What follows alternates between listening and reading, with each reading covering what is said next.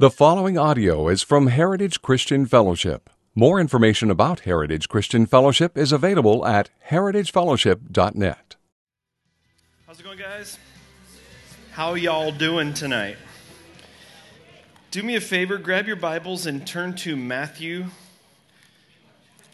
chapter 28. And I'm going to warn you a little bit in advance.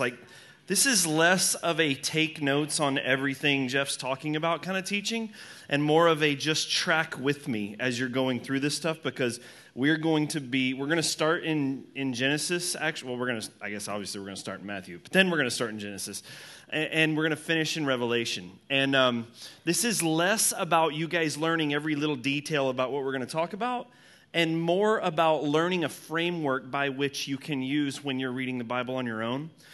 So we're just going to kind of walk through a whole bunch of stuff today. And I'm going to have you guys turn with me instead of putting slides up for a couple of reasons. First of all, the purpose of this series is to help us learn how to read the Bible better. And so I want you guys to be able to do this in your own Bibles as you're going through here. I do know that if you use an app or if you use an iPad or something like that, that'd be a whole lot faster. But I think this is me, and I know I'm old. I know that, but are getting there at least, and or well on the way there. But there's something different about having the book in your hand, and I don't know how totally to express that. I know Jeremy and I were talking about that today, and I was talking about the fact that you know how sometimes some of you who have maybe had the same Bible for a really long time, you know how you can think of a certain verse if you're looking for it, and in your mind you can almost picture where it is even on the page as you become familiar with it. And I think that's part of just our ability to work with and understand and know the scriptures. So I'm going to ask you guys, I'd rather you turn with me than write notes, if that makes sense. Okay? So we're going to start in Matthew chapter 28 today. Let me just open up in a quick word of prayer, because we have a lot of places to cover. Lord, I just ask for your grace, Lord, as we open up your word. I ask, Lord, that you would teach us to understand the scriptures, to understand these things as we look at them. And I pray, God, specifically tonight, that you would open our ways in a new way to the miracle that we have here in our hands. It's an absolute miracle. It's a supernatural thing to have your word. And so I pray, God, that we would just be filled with a new awe and a new wonder, or a renewed awe and a renewed wonder as we look at these things tonight. And I pray that these would be things that can help us, Lord, as we open your word in the future as well. So will you teach us to know you better and to understand you better? In Jesus' name. And all God's people said, amen. All right, so here's what we're going to be doing for the next 5 weeks, at least, if not slightly longer. We're going to be doing a series here on biblical theology. Theology, most of you guys know, ology means knowledge of or study of. So if it's, sociology, it's the study of society. If it's, astronomy or whatever those things are. In biblical theology, the idea of theology, it means the knowledge of God. Theo meaning God, ology meaning study of. And there's different kinds of theology that are actually out there for those of you that aren't Bible nerds like I am. One of them is called systematic theology, and that's most of the theology books that you'll ever run across. Most of them qualify as what's referred to as systematic theology. And what systematic theology is it's kind of definitions or summaries of beliefs or things about God that we need to understand. And so, for example, if you were to take, the Holy Spirit. You go into a systematic theology book, which is always about that thick, if not multiple volumes, and you would look up the Holy Spirit, and there's going to be a chapter on the Holy Spirit that's going to be kind of a summary of all the things that the Bible teaches us about the Holy Spirit, kind of all succinct, and it's going to, and I don't mean this in a bad way, but it's going to cherry pick passages from different places where we get some of this understanding from, and its goal is to build an understanding of the Holy Spirit, and that's great. I mean, systematic theology is important and great. There's another type of theology, though, that for me has just been so motivating for me in terms of reading the scriptures. And also, it's been eye-opening for me in a whole different way to just learn more about what the Bible's really all about. And that's called biblical theology, which is a little bit of a snooty name because you could say, well, there's just biblical theology. Or that's not what they mean. Biblical theology is different than other types of systematic theology or whatever, because biblical theology, instead of a summary of everything in one concise place, biblical theology says, how do we understand that particular topic or that particular issue with regards to the overall flow of the biblical narrative? Like this book we have in our hands, literally, it's an absolute miracle. If you study the history of it, the numbers of different people that wrote it from different languages, different walks of life, different continents, over the thousands of year time period in which the book was written, and then you see the flow and the succinctness and the unity that's in this book despite all of those other things. It's an absolute miracle. But it's not just some random collection of books. It's not like if you took and compiled a collection of all of the books of David Copperfield, for example. Or not David Copperfield. Who's the author of that? Charles Dickens. Like if you took a collection of all the Charles Dickens books and you bound them into one volume, you would have all of his works, but you don't need to understand Oliver Twist in order to understand other random Charles Dickens book that's not coming to me at the moment. So you know what I mean? They're individual stories that aren't necessarily tied to each other in any real way other than the fact that they have the same author. That's not the case with the Bible. The Bible is one continuous story. It has a beginning and it has an end. It has a flow. It has a direction. And there are themes and tapestries woven into it that sometimes it's good for us to take a step back and look at this in an overall perspective rather than just like really, really up close. Because sometimes you get so close if you're just looking at one verse at a time or one passage or something like that. It's kind of that phrase, you can't see the forest for the trees. You know what I'm talking about? So for example, when we were flying home from Africa just the other day, they would have the map, on the plane that they have now, which we all love, on the back of your seat where you can tell where you are. And it would give two different views. It would show like a map view, and then it would go to data that freaks you out if you think about that stuff too much. You're like 30,000 feet going 700 miles an hour. It's minus 100 degrees outside. Like that stuff will freak you out if you focus on it. But so the first map picture comes up, and it's a zoomed in. And at one point, we're flying over Greenland, which is all white, actually. And so all you see is plain and white, and you see nothing else. You have no idea where you are. You've been napping, maybe you're in Canada, who knows where you are. Then it goes to that screen with all the information. Then the next picture is zoomed out. And in the zoomed out picture, you go, Greenland, that's where we are, because you get the whole overall map, and it helps you understand kind of where you are, understand why you were looking at the stuff that you saw before. Like it helps you make sense of where you're at. Does that make sense? So that's what I want us to be able to do with the Bible here, to be able to remember that this is part of one big story. And so what we're going to be doing over the next few weeks is taking different topics each night, and we're just going to trace that topic throughout the course of redemptive history, the way it's laid out in the Bible.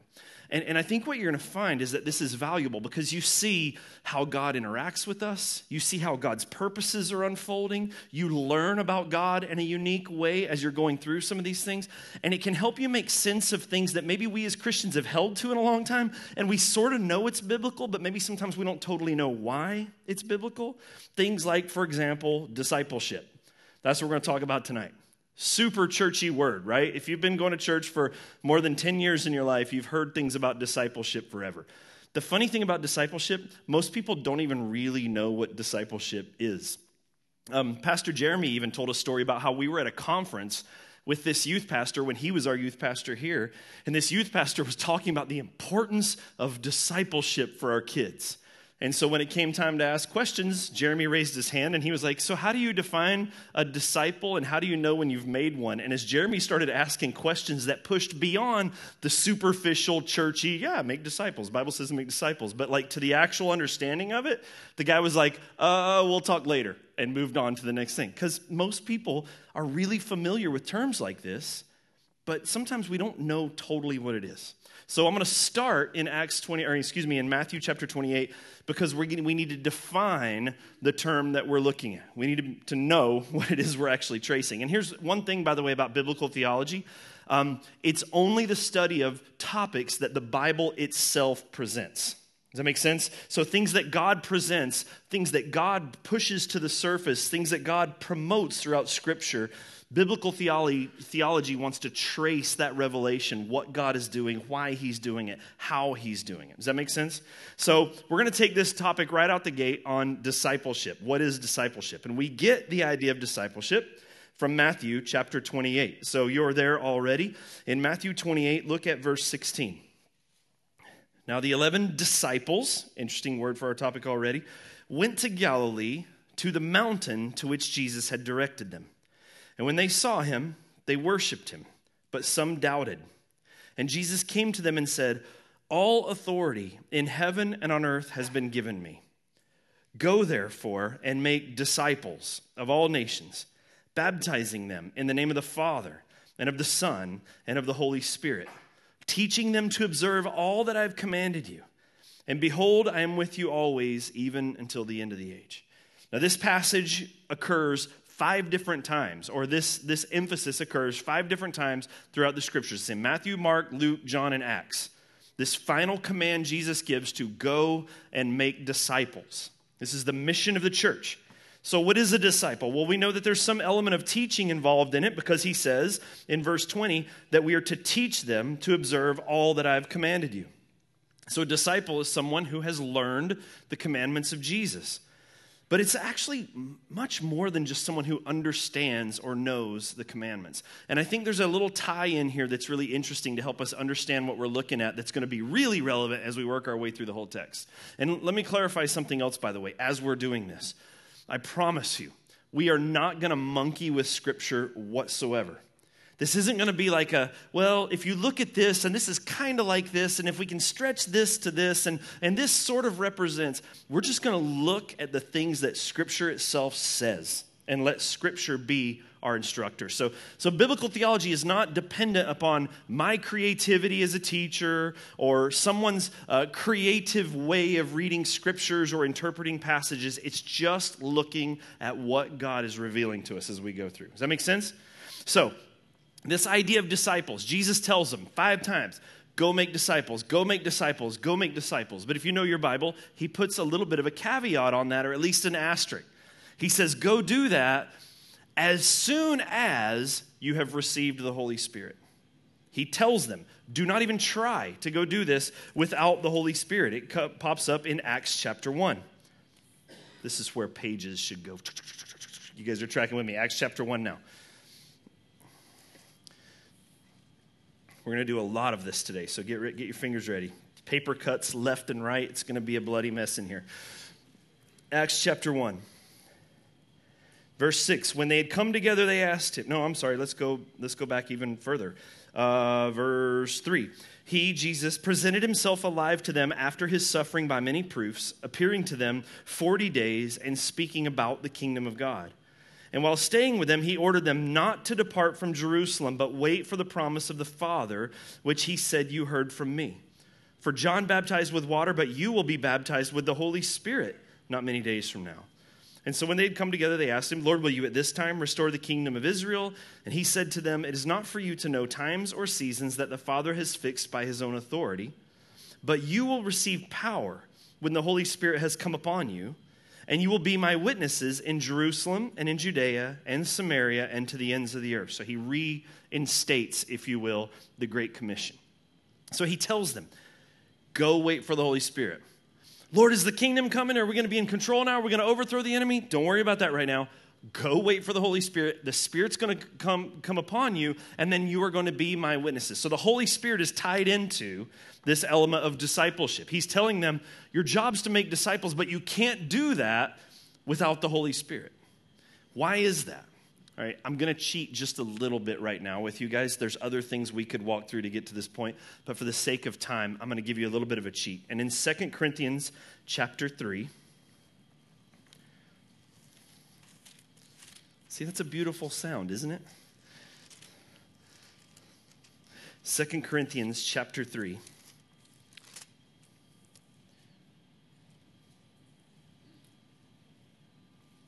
Verse 18.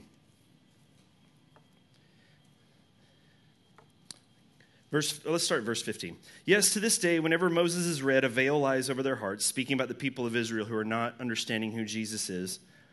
But when one turns to the Lord, the veil is removed. They know who Jesus is. The veil is taken away. They understand who Jesus is. Now the Lord is Spirit, and where the Spirit of the Lord is, there freedom. And we all, with unveiled face, beholding the glory of the Lord, are being transformed into the same image from one degree of glory to another. For this comes from the Lord, who is the, last word, Spirit. So here's what we're looking at when we talk about disciples. The primary purpose of the Holy Spirit is to empower the mission of the church. And one of the ways that the Holy Spirit empowers the mission of the church to go make disciples is he actually makes disciples of us, which is right here in this text that says, we are transformed into the same image. As we behold the glory of God, we are transformed into that by the work of the Holy Spirit. And so here's your cheat definition for discipleship without us spending a lot of time working through the nuances here. A disciple is someone who looks like Jesus. A disciple of any nature is someone who looks like the person that they're learning from, the person that they're following. In Jewish culture at that time, I've talked about this before on Sundays, there used to be a phrase that people who were following a certain rabbi, and that you would be called a disciple of that rabbi, they would say to you, may you be covered in the dust of your rabbi. And what that means is may you be walking behind your rabbi so closely following him in everything that you do that even as he walks, the dust kicked up would get all over you. And so the idea is this: when Jesus says to the church, go make disciples, what he's saying is go make people who look like me, followers of me, people who look like me, who teach like me, who do the things that I did. And we'll get into some of the details with that here in just a little bit. So the call to discipleship is one to look like Jesus, and it's a work of the Holy Spirit. This is what God is doing. So where does all the roots from that go? Now we get to start the fun part of all this. So if you go all the way back to the book of Genesis chapter 1. Genesis chapter 1, and we touched on this weekend, but we're going to read it again this morning. As God's creating the animals, verse 20. And God said, let the waters swarm with swarms of living creatures, and let birds fly above the earth. Verse 21, so God created the great sea creatures, and every living creature that moves, with which waters swarm according to their kinds. That's the key phrase. It's going to keep coming up. And every winged bird according to its kind. And God saw that it was good. And God blessed them, saying, be fruitful and multiply, fill the waters, and let the birds multiply upon the earth. And there was evening, and there was morning, and the fifth day. And God said, let the earth bring forth living creatures according to their kinds, livestock and creeping things and beasts of the earth according to their kinds. And it was so. And God made the beasts of the earth according to their kinds, and the livestock according to their kinds, and everything that creeps on the ground according to its kind. And God saw that it was good. So he creates all these animals based on their kind, their pattern, and he tells them, go be fruitful and multiply, and you're going to make more animals according to your kind. So they're going to reproduce birds. They're going to reproduce animals. They're going to reproduce, whatever they are according to their kind. And they're made in that pattern. But then when it comes to people, there's something really different that takes place. God says, verse 26, he's speaking in the Trinity now. This is Father, Son, Holy Spirit speaking. God said, let us make man in our image, after our likeness. And then let them have dominion over the fish of the sea, over the bird of the heavens, over the livestock, over all the earth, over every creeping thing that creeps upon the earth. So God created man in his own image. In the image of God he created him. Male and female he created them. And God blessed them and said to them, be fruitful and multiply, fill the earth and subdue it. Have dominion over the fish of the sea, over the bird of the heavens, over every living thing that moves upon the earth. So when God creates man is created in a unique form, a unique fashion that is different than cattle, different than horses, different than dogs, different than snakes, different than whatever. But there's also something about man that God creates where we are in the image, not just about our kind, but God's kind. And the first thing that we see happen is God gives them dominion. He gives them authority over every other animal on earth. And in that, they carry something of the image of God, even in that. For God is sovereign. He's the one with creator's rights. And God created, a lot of people think, oh, God created perfection. It was just absolute perfect Eden. That's not exactly what the Bible teaches us. The Bible teaches us that Eden was without fault, that this garden, this area was without sin, without error, but it's incomplete. It's not finished.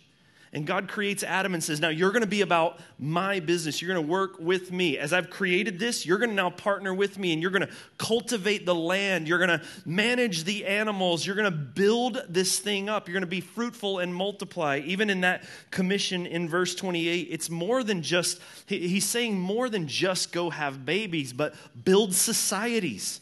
You're going to create, you're going to fashion, you're going to build things out in the same way that I, God, am creating the earth. And so there's things, it's almost like God is taking his son with him to like take your kid to work day, and you're like getting your kid to actually be part of the actual work that's going on in there in the room with you at that time. And so there's something of man in the image of God, partnering with God, doing the work of God, in close relationship with God, following the rule of God. God's going to go on to say, all the animals have been given to you for food except for this one. He lays down a certain level of authority or rule that they're to submit to.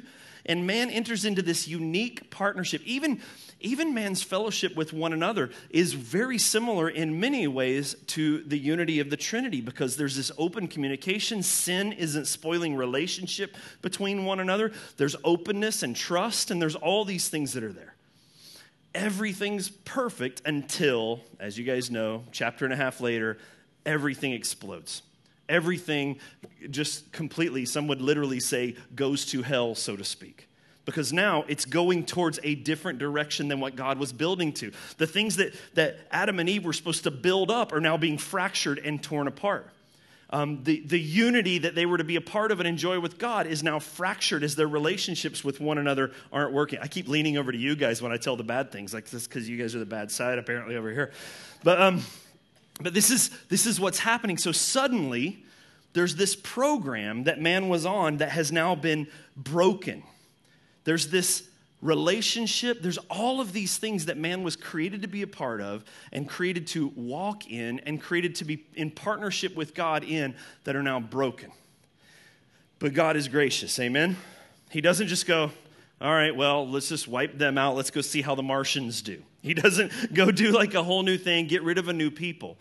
From that moment, God comes looking, and he comes looking for Adam. He doesn't wait for Adam and Eve to go, oh no, look what we've done. We should do a sacrifice. We should do some things to make up for it, and then go back to God and say we're sorry. He doesn't do that. He pursues them at that moment, and he says, Adam, where are you? And from that moment on, throughout the call of redemptive history, here's what we're going to see as we go through the Bible. From that very moment, that's the first call to discipleship. That's the first call in which God is calling his people back into relationship with him, back into a restored relationship, back into to walk in what they are actually supposed to be. Now, something is severely fractured. So in Genesis 3:15, we have a verse called the proto-evangelium, which means the first gospel. And it says, he's speaking to the snake, I will put enmity between you and the woman, between your offspring and her offspring. He shall bruise your head, and you shall bruise his heel. It's this first picture that there's going to become a descendant. There's going to come a descendant that's going to put everything back together.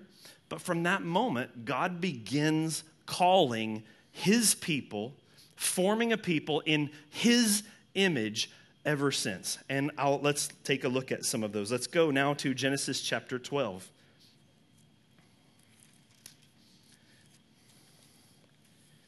So remember, what we're learning here to do is to be able to take this one topic and go, how does this theme trace through Scripture? So we're going to be looking at this call to be disciples, to be like God, to follow God, to obey God, to be a manifestation of God, to be in partnership with God, okay? And in Genesis 12, we have the call of Abram, or Abraham, a little bit later. And it says this, now the Lord said to Abram, go from your country and your kindred and your father's house to the land that I will show you. And I will make of you a great nation. I will bless you and make your name great so that you will be a blessing. I will bless those that bless you, and him who dishonors I will curse you. And in you all the families of the earth will be blessed. So think about what he's saying here. He comes to Abram, who lives in Ur, who lives in a completely pagan, he's in a society of people who actually worship the moon. And he goes up to this guy and taps him on the shoulder, so to speak. And he calls Abraham, and he says what? He's saying, if we could summarize it down to a really concise, easy to understand question, Abraham, follow me. That's what he's saying.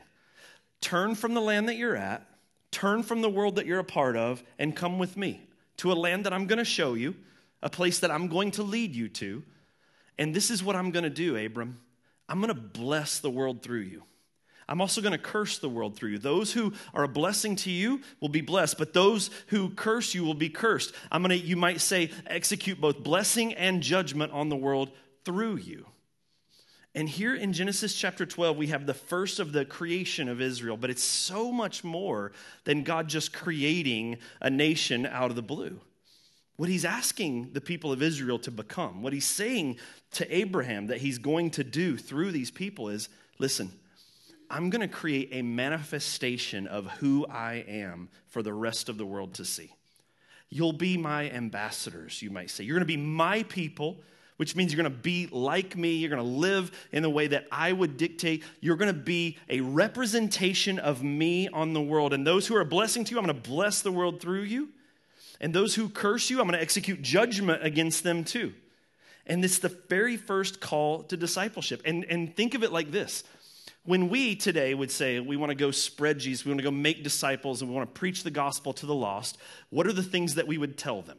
What are the things that we would call them to? Well, look what Abraham has to do in response to the call of God. What's Abraham's requirements if he's going to do this? He's got to believe God. Remember, he's a moon worshiper. For all we know, he's never even met this God before. This is out of the blue. For all we know, he's got to believe that this is the true God. He's got to trust in this God's plan that's being revealed to him, which actually takes quite a bit of trust. He's going to leave and go to a land he doesn't know anything about, and then he has to obey him and follow. Isn't that the same thing that we would call people to even now? Hey, you need to believe in Jesus Christ. You need to trust him for your salvation, trust him for your plan in life, and then you need to obey and follow him. It's the exact same call that believers in Jesus, or we hope to be believers in Jesus, would be given to this day. But it's given to Abram in this very first form.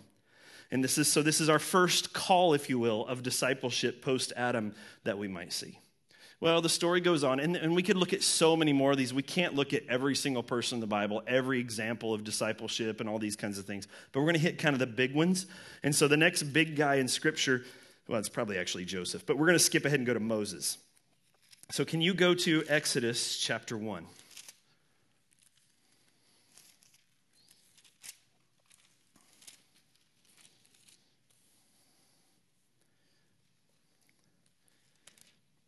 Now, the backstory, you guys know all this, right? God creates a people, Abraham. He's creating a family. It's turning to a nation. But the people of Israel they're constantly rebelling. There's all sorts of issues and everything. Then there's a famine, and then they end up in the land of Egypt. And now the people of Israel are in Egypt, and they're enslaved. And so now they're under the oppressive thumb of a different king, different ruler. We know him as Pharaoh. And they are completely rejected, completely oppressed, being beaten down, being burdened, male children being murdered so that they don't become too powerful. It doesn't look like this people of God that God has created, doesn't look like it's a good thing to be the people of God, correct? And so they're in slavery in Egypt, and they call out, and God remembers them. God remembers, it says in the book of Exodus, how as they would call out to him, the people of Israel, Moses would hear them. And so he's going to raise up a mediator. He's going to raise someone up that's going to be another representative of God, ambassador of God, to deliver the people from Egypt. Now remember, some of these people, they've grown up, they've been slaves in Egypt for, is 400 years? I'm having a brain passing of gas. I can't say that other word from the pulpit, right? But it's 400 years, right? So think about that now. That means for everyone alive during the time that this happened, you've only known slavery. You've had the gods of Egypt pounded into you. Like these people, for the most part, many of them have no concept of who the true God is. Many of them don't. They're even asking when Moses eventually comes, they're like, what God sent you? Because they're part of a polytheistic society with tons of different gods that are there. And yet God hears their cries. He understands their misery. He raises up this guy named Moses, and his job is to go as, if you will, a viceroy or ambassador for God to go before this other king and demand, let my people go. We know the story on this, right? So how does all of that actually go down? Well, take a look at Exodus 2, verse 11. One day, when Moses had grown up, he went out to his people and he looked on their burdens. And he saw an Egyptian beating a Hebrew, one of his people. I probably should have said, we do understand, right? Moses was a Hebrew, but through this crazy providence of God, ends up being raised up in the very household of Pharaoh. So though he is a Hebrew and should be one of the people that's enslaved, God has preserved him for this very calling. And he's a person who's now been educated, a person of power, influence, money, all of this kind of stuff. So as he's cruising around free, all his brothers are enslaved. He sees another Egyptian beating one of his people. Verse 12, he looked this way and that, and seeing no one, he struck down the Egyptian and hid him in the sand. And when he went out the next day, behold, 2 Hebrews were struggling together. And he said to the man in the wrong, why do you strike your companion? And he answered, who made you a prince and judge over us? Do you mean to kill me as you killed the Egyptian? And then Moses was afraid and thought, surely this thing is known. And when Pharaoh heard of it, he sought to kill Moses. But Moses fled from Pharaoh and stayed in the land of Midian, and he sat down by a well. Now, I want you to keep a finger here, and I want to show you guys something that this kind of stuff just gets me all excited about reading the Bible. Keep a finger there because we're coming back. But go to Acts chapter 7.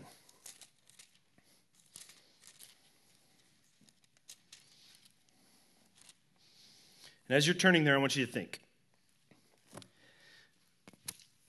If I'm the owner of a company, if I'm CEO of a company, and I'm looking to do whether it is acquisitions of other companies, I'm looking to maybe impress potential or current stockholders, and I'm raising up people, board members, you might say, or whatever the case may be, to go out and do meetings, to go out and recruit people, because our company's huge and we're looking to raise more business, raise more money, get more and more people on board. What kind of guy do I want to go out and represent my company? I'm probably wanting someone similar to me. At least someone that maybe thinks the same way that I do about the business, someone that understands the vision of the business the way I do, someone who's going to go about it the same way. I want someone who's going to go out there and pitch things the way that I would. You're probably in your business going to train people to do those kinds of things. That's normally what you would do for a representative for your company or ambassador for your nation. Well, here's Moses. Now, on paper, he's by far the most qualified guy to lead the people of Israel, right? Because who else has his education? Who else has his resources? There's extra biblical writings that say that Moses was even trained as a military commander and had actually led Egyptian armies in vast military successes all over the place. Like, this guy was trained. There was no Hebrew even close to him. But did that mean that he's like God to go and be that ambassador that's going to lead them? Well, if you look at Acts chapter 7, we have Stephen's speech, or it's a better way of saying is Stephen's sermon. Stephen's about to be killed. He's a follower of Jesus. He's many people call him one of the first deacons, and he's about to be stoned for his, and I don't mean Oregon stoned, I mean rocks stoned. He's about to be stoned for, I just love that joke. Sorry, I do it every time. He's about to be stoned for his beliefs in Jesus. And he gives this kind of speech or sermon about God. Like, he's testifying to who Jesus is. And he's tying Jesus into all of redemptive history, which is what we're trying to do today, as a matter of fact. And he tells us some things about Moses. So if you take a look at it, in verse 20 of Acts chapter 7, look what Stephen tells us about Moses. At this time, Moses was born, and he was beautiful in God's sight, and he was brought up for 3 months in his father's house. And when he was exposed, in other words, revealed as being a Hebrew, and the thing was happening to all the guys, Pharaoh's daughter adopted him and brought him up as her own son. And Moses was instructed in all the wisdom of the Egyptians, and he was mighty in his words and deeds. And when he was 40 years old, it came into his heart to visit his brothers, the children of Israel. And seeing one of them being wronged, he defended the oppressed man and avenged him by striking down the Egyptian. So that's the story we just got, right? But why did he strike down the Egyptian? What was his purpose in doing that? Look what Stephen tells us in verse 25. He supposed that his brothers would understand that God was giving salvation by his hand, but they did not understand. So when Moses went out, it's not that he saw someone beating a Hebrew and he saw this cruelty and became enraged about this act of violence and just flew off the handle and kills the Egyptian. And then he's like, oh no, I better bury it. This isn't some like crime of anger, crime of passion kind of thing. He knew exactly what he was doing. He's like, now they'll know to follow me. I'm the guy to deliver them. And he made a calculated decision to strike out in anger and to strike out in wrath and take this guy down. And he's thinking to himself, then they'll know I'm the guy that's been anointed. God had revealed it to him. He knew that his purpose was to deliver the people of Israel or be used by God to do it. The problem is he did it kind of his way. He did it in a way that actually looks very Egyptian, if you actually think about it. It doesn't look like he's an ambassador for God's people. He looks much more like an ambassador for Egypt's people. And that's not okay with God. Because God is like, look, I want you to lead my people my way because I'm not just trying to get Israel free. God's not just trying to get them out of Egypt so that they can be their own nation. What is he trying to turn Israel into? Disciples. He's trying to create not just a nation, but a nation of people that look like him. So the way Moses goes about this becomes very important. The way Moses leads the people becomes very important because God wants them to lead in such a way that they are learning to be like God. And so when Moses violates that, strikes out in anger, looking much more like an Egyptian than actually a follower of God, what happens? The whole thing implodes. Interestingly enough, what's the response of the Jewish people when he says, are you going to follow me now? What do they say? Who made you ruler over us? Now, here's what's really interesting about this. And I won't make you turn to all these just for the sake of time because we're already running out of it. But think about this. Moses strikes out in wrath. They reject him. The phrase they used to reject him, eerily similar to the phrase used by the people in Israel who reject who? Jesus. Who made you to rule over us? We will not have this man rule over us. We have only one king, that is Caesar, is the response of the people. But interesting, think about what happens. So Moses has to run for his life. He has to leave behind the power that he had in Egypt. He has to leave behind the comfort. He has to leave behind all of the amenities of the world that he had that gave him an advantage over everybody else. And he runs out into Midian, going back to Exodus now, everybody, where he becomes what? Come on, you guys know this out nice and loud? He becomes a shepherd, which is super interesting if you start thinking with regards to the big picture of Scripture. He goes and becomes a shepherd. That's for how long, by the way? For 40 years. Now, let me ask you, come year 39, let's say, if you'd come up to Moses and had a really good conversation with him about all this stuff and said, Moses, man, I hear that you really felt like the Lord totally told you were going to lead Israel out of Egypt and all that stuff. Like God had called you for that. And he'd probably be like, yeah, I knew that. That's what I was supposed to do. And I was more qualified than anybody, but I blew it or they didn't listen, whatever the case may be. But he said, but Moses, do you think that's still you now? What do you think he would have said? Nope, blew it. God will pick someone else. God will do something else, but it's not me. And we know that to be the case. Because what happens?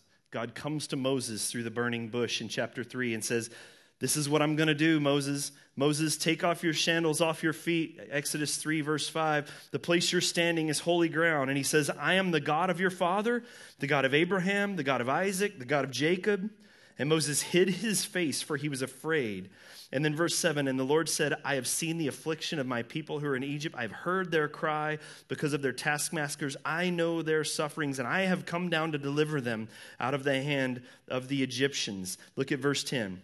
Come, I will send you to Pharaoh, that you may bring my people out of Israel. And verse 11, my people, the children of Israel, out of Egypt. And verse 11, Moses says to God, who am I that I should go to Pharaoh and bring the children of Israel out of Egypt. His response now is completely different. Before, he would have been like, of course I'm the guy. I am the most educated, the most powerful, the most wealthy, the most trained, the most experienced. I have the most understanding of Egyptian subcultures. I have all of this stuff. Of course it's me. But then he ends up in a place where he's like, who am I? Now we know that God is doing this because even he already said it in the word. God himself said in verse 10, I lost my place. I have seen the afflictions, I know there. Verse 8, and I have come down to deliver them. God was going to be the one that's to deliver. He's not looking for Moses to be the guy to deliver. He's looking for Moses to be his representative. That's the only role that Moses is going to have. You're the ambassador, Moses. You're the leader. You're the witness to who I am. You're going to witness and testify about me to Pharaoh. You're going to tell him who I am. You're going to demand that the people be let go. But God's saying, I'm the one that's going to do the work. Now, here's why this is amazing here. Like I said, God wants to not just create a nation, but he's trying to create a nation of people that look like him. And there's something really interesting in in Numbers chapter 12, verse 3, that it says about Moses.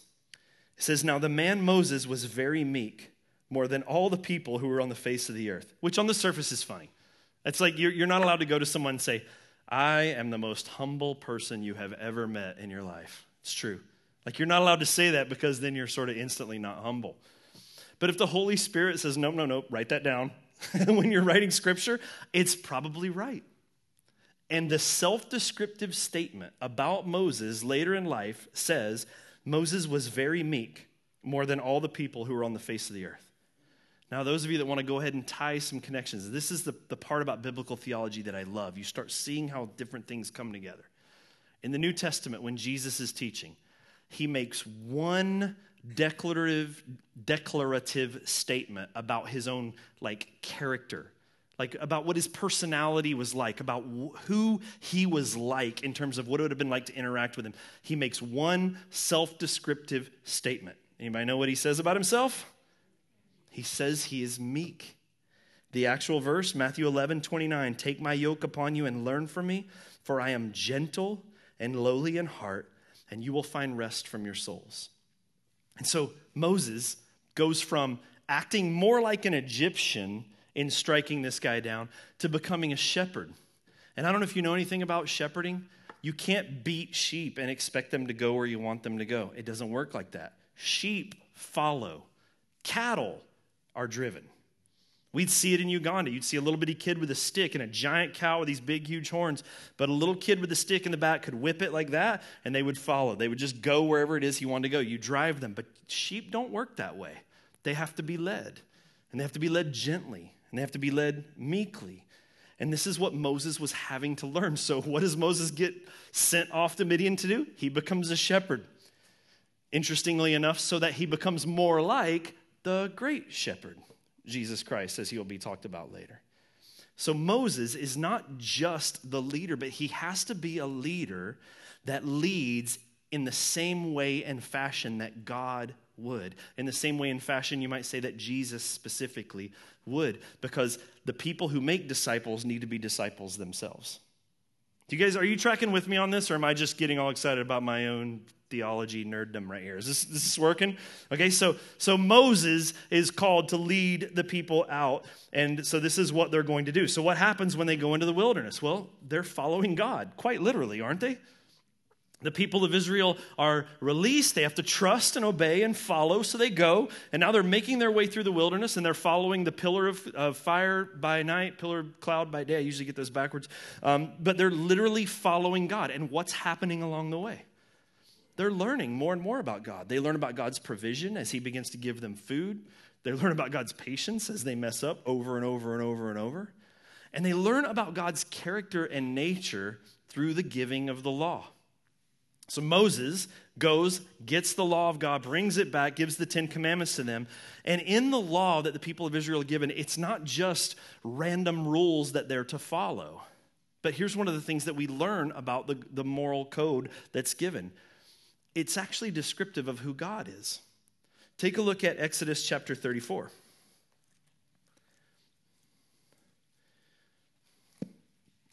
God describes himself. in Exodus chapter 34, starting in verse 5.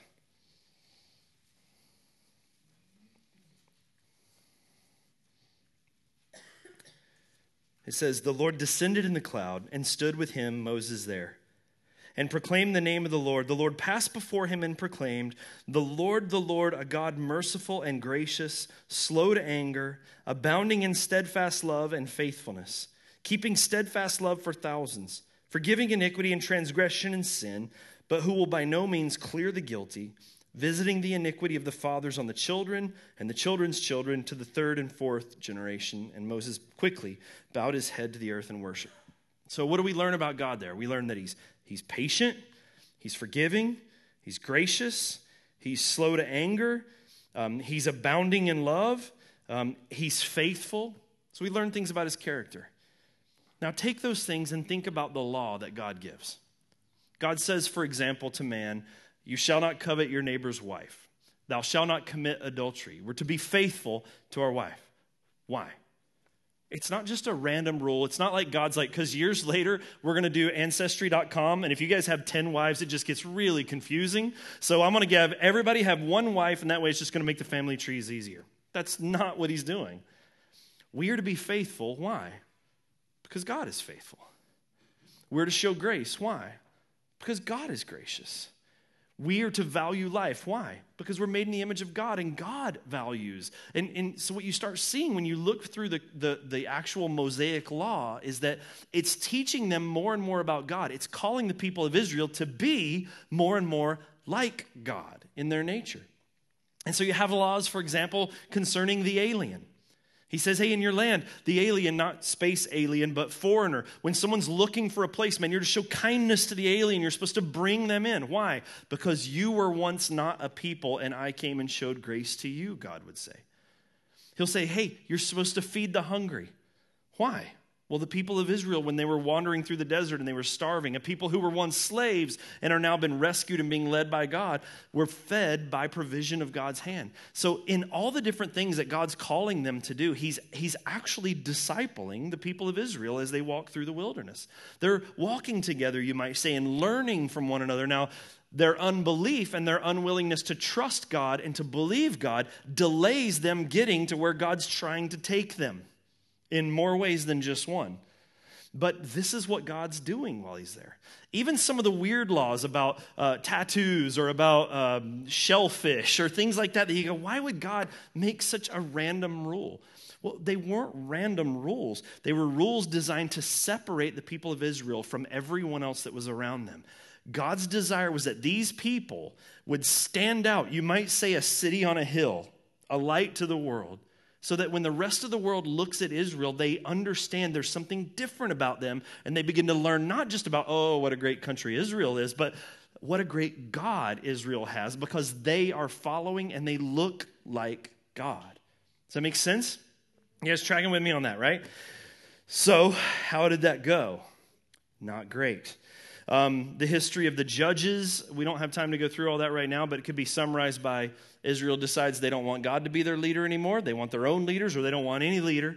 They get themselves in trouble, end up imprisoned, which always happens. That's a whole other thing. You could look at slavery, for example, if you wanted to do a biblical theology thing, and watch how many times whenever the people of God, be they the Christians in the New Testament or Israel in the Old Testament, walk out of step with God's will, sin against God, and decide to do things on their own, it always leads to slavery. It always leads to imprisonment. And that's what happens in Judges. And so the people of Israel, they rebel against God. They end up in prison. They cry out to God. God remembers them, shows mercy, and raises up a deliverer to come and rescue them. And then you get into the period of the kings. Now, the period of the kings is actually quite interesting. Turn to 1 Samuel chapter 8.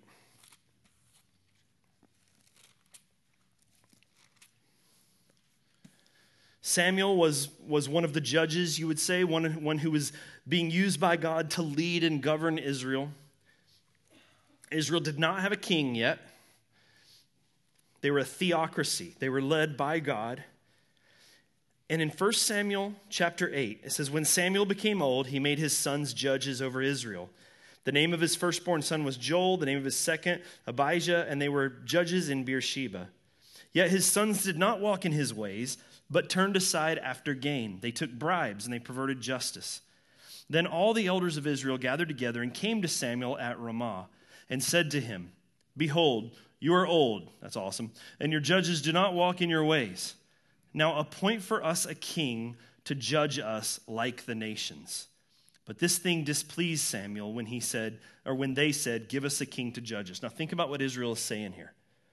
Here's a nation created to be like God, to represent God, to be a picture of who God is to the world around them.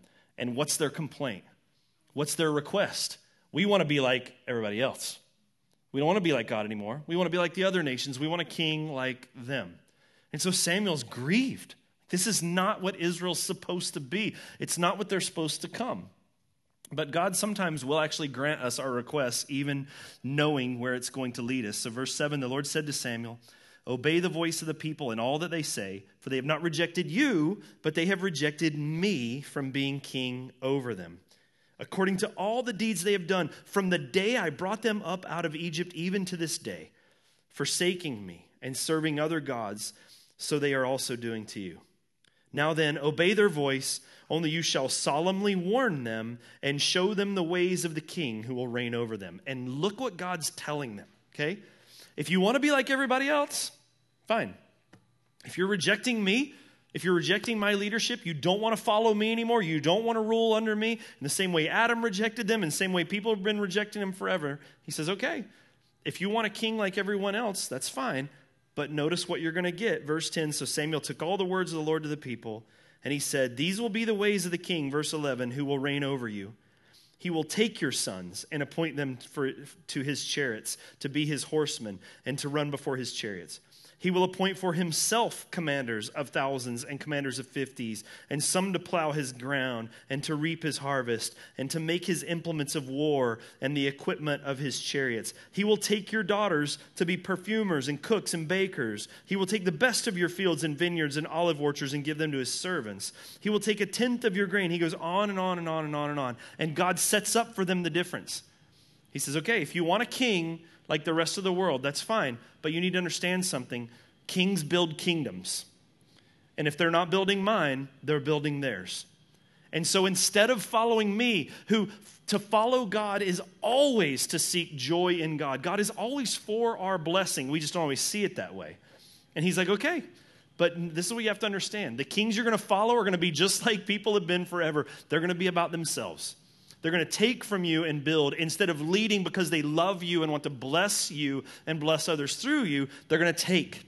They're going to take. And he sets up this interesting parallel between the economy of the world and people of the world and what God's actual program is. But they don't heed the warning, and so they take a king. So how does that work out? Israel gets fractured. Just like we saw in the book of Judges, when you choose not to follow God, they end up being taken off into captivity. One goes off into Assyria, one goes off into Babylon, and it's a train wreck, and it seems like the story of God's great project in building disciples and creating a people of his own has ended. And then the prophets come. The prophets are so much easier to understand when you understand the prophets throughout the story from let's say, 30,000 feet. Some of the prophetic writings, if you just dig down into them, can be really difficult to read. Really burdensome to read. Some of them are dark. Some of them are confusing. And you go, what are they even talking about? Why is this guy laying naked on his side for 3 years? I don't understand that. Like, what is all going on in some of these texts? But this is where things like biblical theology can be so helpful, because you can understand what's going on from a more bird's eye view, and suddenly everything makes sense. Because take a look at Jeremiah chapter 1. How are we doing? 5 minutes to finish half the Bible. Totally can do that. Jeremiah chapter 1. Yeah, we got to really, really hurry.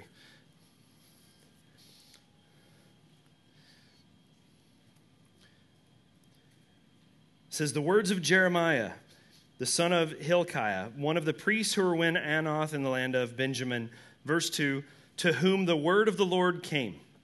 So in writing this, he's saying, this is the words of Jeremiah, but what are the actual words that were actually being given? They're not technically the words of Jeremiah. They're actually, look at verse 4. Now the word of the Lord came to me and said, Before you were born and formed in the womb, I knew you. Before you were born, I consecrated you to appoint you a prophet to the nations. But he said, Oh, Lord God, behold, I do not know how to speak, for I am but a youth.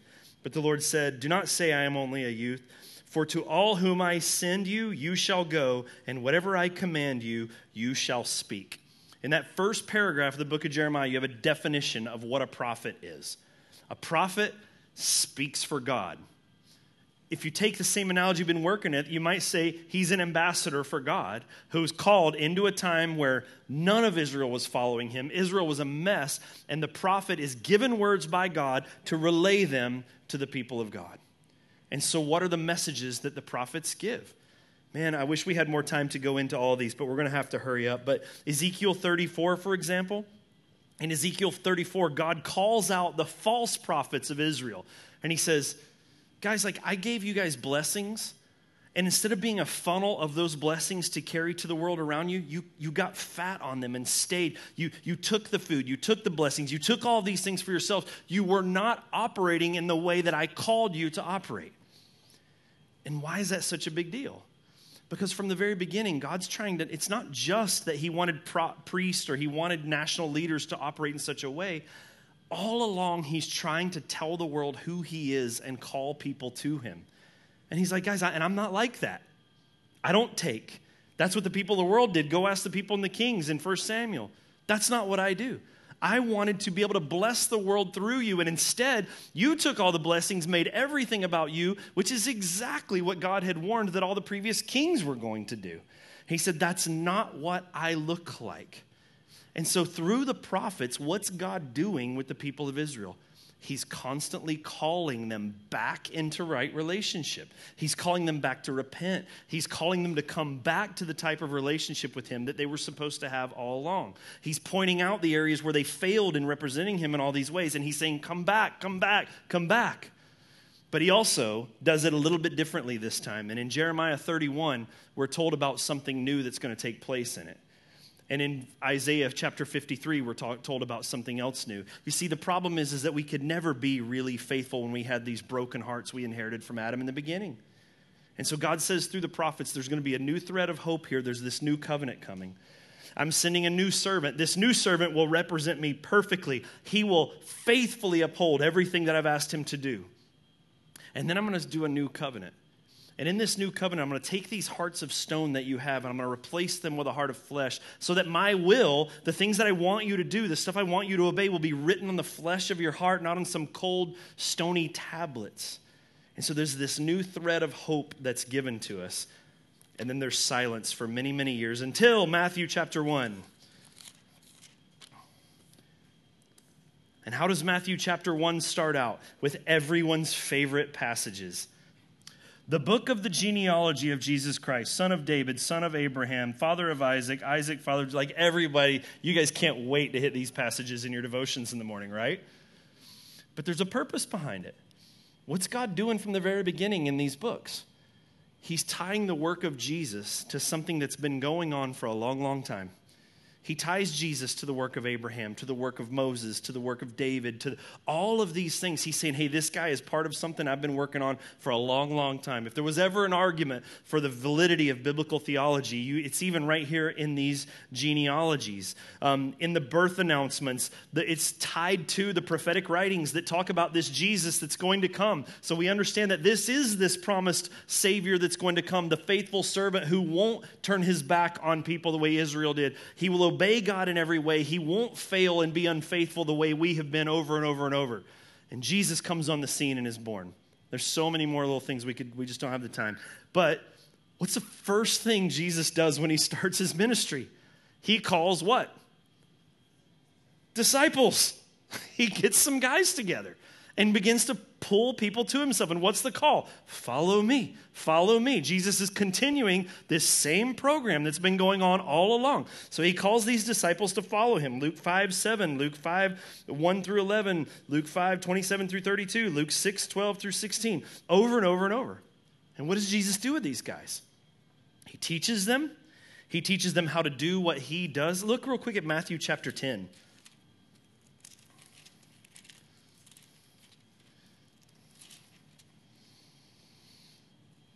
So just in Matthew alone, and hopefully if your Bible has these little subheadings, it's even easier to look at. But if you turn back, like looking in, I'm back here in Matthew 8, for example, 28. Jesus heals a man with 2 demons. Then in Matthew 9, he heals a paralytic. He calls Matthew, another disciple there. There's a question of fasting. Then he restores to life a girl, and a woman is healed. Then he heals 2 blind men in chapter 9, verse 27. He heals men who are unable to speak. There's this constant work. And then he gets to the end of chapter 9. And in verse 35, Jesus went through the cities, teaching in synagogues, proclaiming the gospel, healing disease and every affliction. And when he saw the crowds, he had compassion, for they were harassed and helpless like sheep without a shepherd. And he said to the disciples, "The harvest is plentiful, but the laborers are few.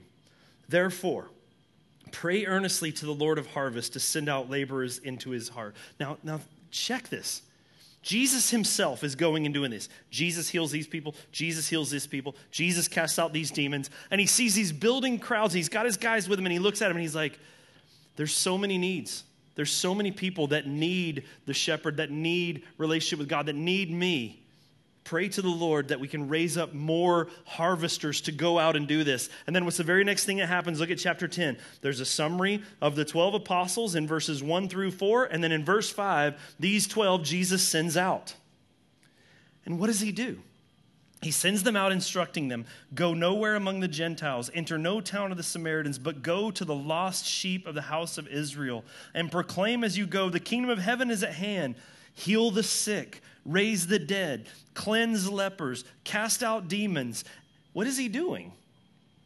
He's telling them to go do what? What he's been doing.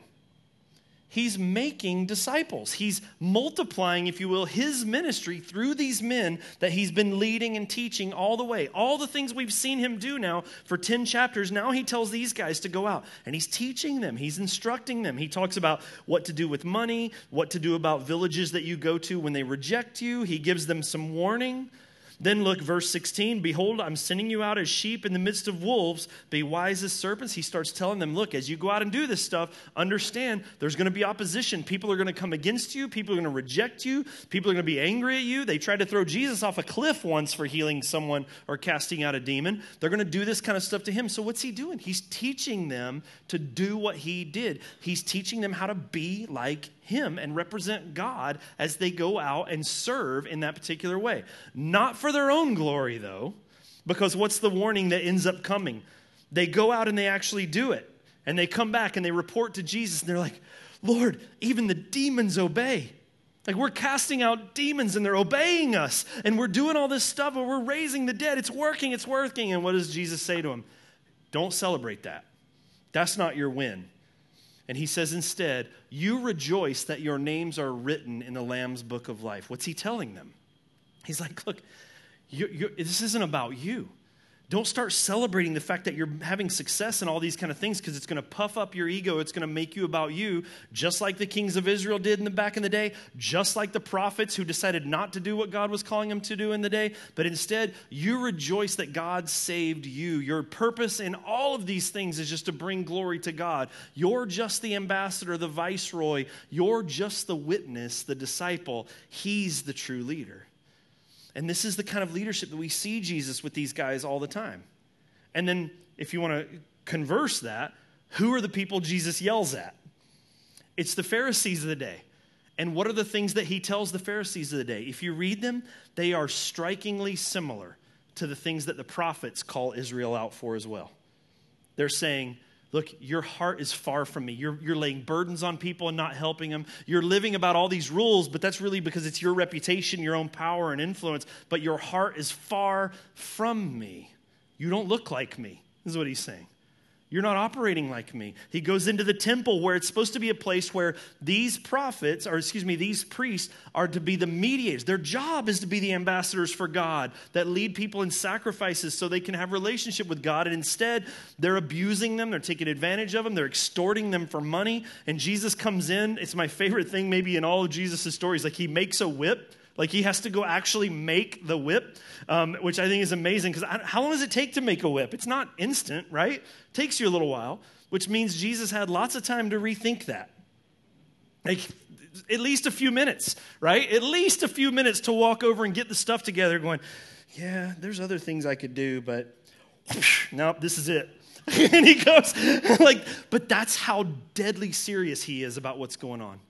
That he will drive that out to say, listen, your job was to be a representative of me and you have failed, and he gets a whip to deal with that. And at the same time, leading his disciples. Then, as you guys know, Jesus models the humility that we know of and goes to the cross, whereby he pays for all of our sin and rebelliousness and unfaithfulness to him. It's the place where the new covenant is even made possible so that he can put that heart in us that actually has a fighting shot at obeying Jesus at all. He raises from the dead, defeats sin and death, proves who he is, and then he calls all the guys together. And as you read the accounts there at the end of the Gospels in the early book of Acts, you see he becomes very intentional in his teaching during that time. He's teaching about the kingdom of God. He's teaching them, okay, look, I'm going to be going. You're going to go to Israel. You're going to get the Holy Spirit. He's commissioning these guys. I presented it in Uganda. I said, when I was about to leave to go to Uganda, I had called my kids together and I gave some of them jobs. Hey, look, I need you. Brush my dog. My dog will be a tangled, matted mess when I get back. Hannah, I know you can do this. Brush the dog for me, okay? Bentley, my instructions to you, just please don't break anything. Just that. If you just do that, you win. But as I'm leaving, you give them these tasks. I'm going to be going away, and these are the things I want you to handle while I'm gone. Well, that's what Jesus is doing here. He's like, look, this is the mission. This is what's going to happen. He sends them to Jerusalem, tells them to wait for the Holy Spirit to come, and that their job is going to be, by the power of the Holy Spirit, to make disciples. Now, in 2.5 minutes, how does the rest of the Bible tie into all that? Actually, I hate that we are this out of time because I think some of the rest of it is even the best. But just look quickly, for example, at Ephesians. In the book of Acts, we get the story of the spread of the church, God's mechanism for creating disciples, the works of the Holy Spirit as he begins creating more and more people like him. And it's interesting, the disciples before the Holy Spirit came didn't really look like Jesus a lot. They looked a lot like the world, arguing about power, making mistakes, swearing they won't do anything wrong, and then being instantly unfaithful and pretending they don't even know Jesus at times. They looked like normal people. But then all of a sudden, in the book of Acts, you see guys like Peter willing to die. You see Stephen standing there and preaching this glorious service. I mean, Peter, the guy who couldn't seem to say anything right once, gives the best sermon ever. 3,000 people get saved, and even people that didn't know Jesus looked at the apostles and they go, man, these guys look like they've been with Jesus. Because that's what Jesus was doing. He was making disciples. There was a reminiscence, you might say a restored image of God in these men as they were learning to be more and more like him, empowered by the Spirit. And so then you have these epistle letters like the book of Ephesians, where Paul writes to the church. And what does he do? Ephesians 1, he breaks down the gospel. He reminds them of who they are. He reminds them of the God that they serve. He reminds them that they've been saved by faith, the incredible mercies of God. He reminds them of the mystery of the gospel in chapter 3. He gives this prayer for spiritual strength. And then, chapter 4, verse 1, what does he say? I, therefore, a prisoner for the Lord, urge you, walk in a manner worthy of the calling by which you have called. With what? With all humility and gentleness and peace, bearing with one another in love, eager to maintain unity of the Spirit. What are all these things? Yeah, it's the characteristics of Christ. It's not random rules. Now you're Christians, so this is how you live. But he's like, no, look, you have been called to be a son of God. That's what he's teaching them at the first of Ephesians. And so then he goes, therefore, walk worthy of the call. In other words, look like a son of God. You're a disciple of Jesus. Represent him. Be a manifestation of who God is as you go out there.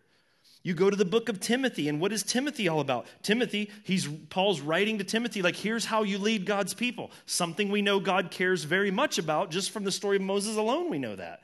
And so he gives qualification of elders. These are the kinds of guys I'm looking for. These are the way I want you to lead them. I want you to lead them with boldness even though you're young. I want you to protect them from false teachings that are going to come in. And he gives instruction on how to lead this new thing called the church, these people. And remember, he goes through as he's pointing all these things out. These are all the things the Pharisees failed in before. And so he's teaching them over and over and over as they go through all of these kinds of things. What's happening here in the church can't be missed. It's not just that we are this club that lives by some random set of social or moral rules. The church is a group of people striving by the power of the Holy Spirit in our lives to look like Jesus and to call other people to follow. Think about what Paul even says. He even says it in Ephesians, doesn't he? Look at Ephesians 5, verse 1. Therefore, what? Be imitators of who? God. As beloved what? Children. Be like him. Take on his attributes. Grow in that. This is what God has been calling us to from the very beginning. And then I hate that I have to skip all this stuff, but this is just more reason for you guys to read these things on your own. Look at Revelation chapter 21. That is a lot of fast forwarding. We just did the whole New Testament in 5 minutes. Revelation chapter 21, verse 1, Then I saw a new heaven and a new earth, for the first heaven and the first earth had passed away, and the sea was no more. And I saw a holy city, New Jerusalem, coming down out of heaven from God, prepared as a bride adorned for her husband. I heard a loud voice from the throne saying, Behold, the dwelling place of God is with man. He will dwell with them, they will be his people, and God himself will be with them as their God. And here we see the culmination. This is what Eden was supposed to be from the beginning. This relationship with God that is no longer hindered by sin, no longer hindered by death, no longer hindered by fear or pain or temptation or any of those things. Now God is in our midst. The gap has been officially closed. There's no more separation whatsoever. And we are now there in the glory of God with that sin nature gone. We are no longer like Adam. We are like Christ. And he's saying, that's my people. And we're saying, that is our God. That's the overall call. Now, knowing all of that, when you see all of that, and I hope you guys were able to track with me some on that. My hope is then when you stand back and you read Matthew 28 and it says, now go make disciples. What does that mean? Well, I think it becomes real clear when you look from the big map. When you can understand this is what God has been doing all along. When the church says, when we as a church say we need to put more of an emphasis, we did this in our annual report just a few weeks ago. We need to put more of an emphasis on disciple making and really tangibly investing in that and celebrating that as a win. Why? Is that just a random thing Heritage picked to say this is what we need to camp on? No, because this is what God has been doing from the beginning of time. This is what God has been working on from the moment Eden was spoken into existence, and it's the thing that will be complete when we stand before him. And it's the mission God has given to the church. Hey, Jeff, church, be holy, for I am holy. Follow my commands because I'm your father, and this is what I look like, and this is what I have done to save you and to rescue you. Allow the Holy Spirit to work in your life to mold you from one degree of glory to another. That image of God you were created in, Jeff, that's about not about your kind out there, but about my kind. In my image, Jeff, you're going to live that out. And the brokenness that sin created, that broken, tarnished image of God, that thing about us that isn't quite right, it's going to be restored. That's what I want my church to be about. And then he's, Jeff, and there's people out there, I've got kids out there that don't even know me yet. Can you go get them? Will you go tell them? Well, how can we not? This is what the story's been from the very beginning. Beware lest we be about anything else. Amen? Does that make sense? All right. Well, that was kind of a long one. Brent's going to be super mad at me because I've now gone over late 2 services in a row. So please do me a favor. Your children's workers, those of you that have kids over in Awanas, hug them when you pick up their kids because their hair might be falling out by the time you get over here. God, I pray you would just bless us with greater understanding of these things than my mere words could possibly ever bring.